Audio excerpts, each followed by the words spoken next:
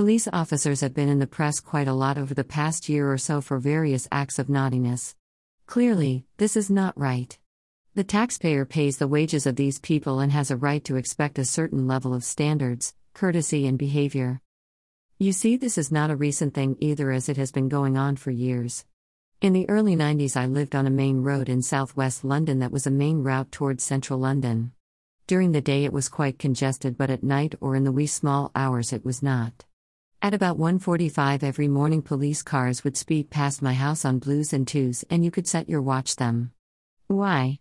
Well, local legend has it that Wandsworth Police Station in southwest London held a tea break at 2 a.m. Waking a 15-year-old up at that time because you want a brew was not on then and is certainly unacceptable now.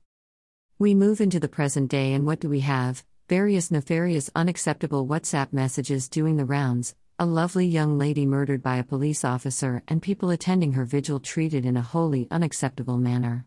The sexual assault of a young girl follows next. Hardly acceptable behavior. There are countless more examples and more examples of a lack of action all over our country. For example, not attending to a crime in a timely manner. Seen this a few times. Police officers stealing items from people's homes. I know of some of these. People incorrectly charged with driving offenses to keep quotas up. Indeed, I witnessed one of these once. Police officers wasting time on shift is another example I have seen quite a few instances of. Wasting police time is a criminal offense that also applies to police officers. I was charged hundreds of pounds for the police on my latest council tax bill. I have yet to receive a response to my letter requiring a breakdown of the value I have received for this sum, and I probably will not, as there is no value benefit. It's unfortunate that council taxpayers are forced to pay this sum and cannot opt out. So where is the real issue? It's in management and discipline, in my opinion. Senior managers do not appear to come down and discipline as hard or as quickly as they should. The P45 or criminal action is not used as much or as often as a threat or an actual occurrence as it should be. I can think of several police officers that I have come across who would not last more than a few minutes before being sacked if I were their line manager. They wouldn't get references either. It goes further because police officers are promoted within themselves. They are always one of the lads, and there is no external oversight. If managers were brought in from outside jobs, for example finance or engineering, you would see change because certain things are unacceptable in different places. I personally think the unions are probably providing some assistance here. It's no secret that I detest trade unions. I think they do more harm than good to people unconnected with them. I cite the late Bob Crow and Tony Woodley as prime examples of this. Remember the smart cards, Tony? I am sure many Londoners will remember Bob Crow's tactics and his legacy. When I had an office in central London, the local police station was about 400 yards from the office. Within a 2-mile radius were hundreds of terrorist targets, including one where I nearly died in 1991 courtesy of the lovely IRA. Yet in spite of this, the local constables seemed busier with chatting up female members of staff in the local bars, cafes and shops. Their other specialty was walking around the local streets of Belgravia munching on hot food takeaways.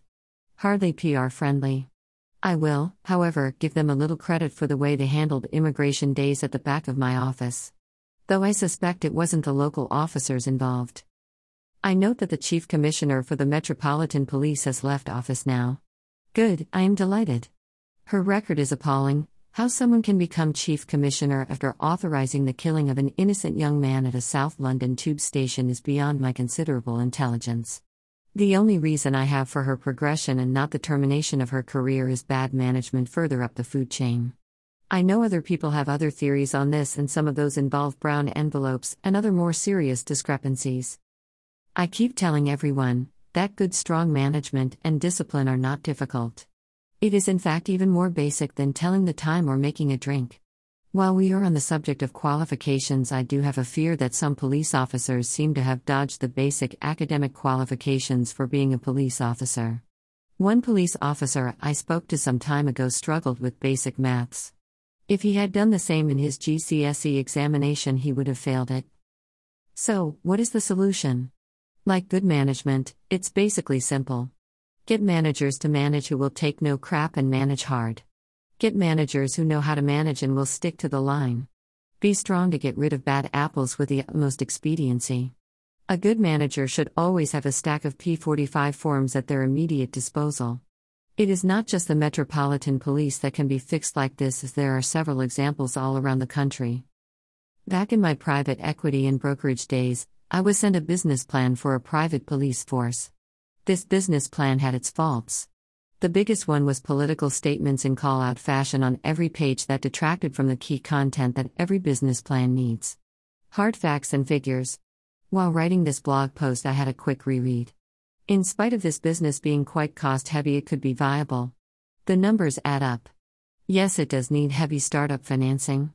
It could be a more cost-effective solution for the taxpayer. One thing it could easily do is introduce competition into the policing marketplace.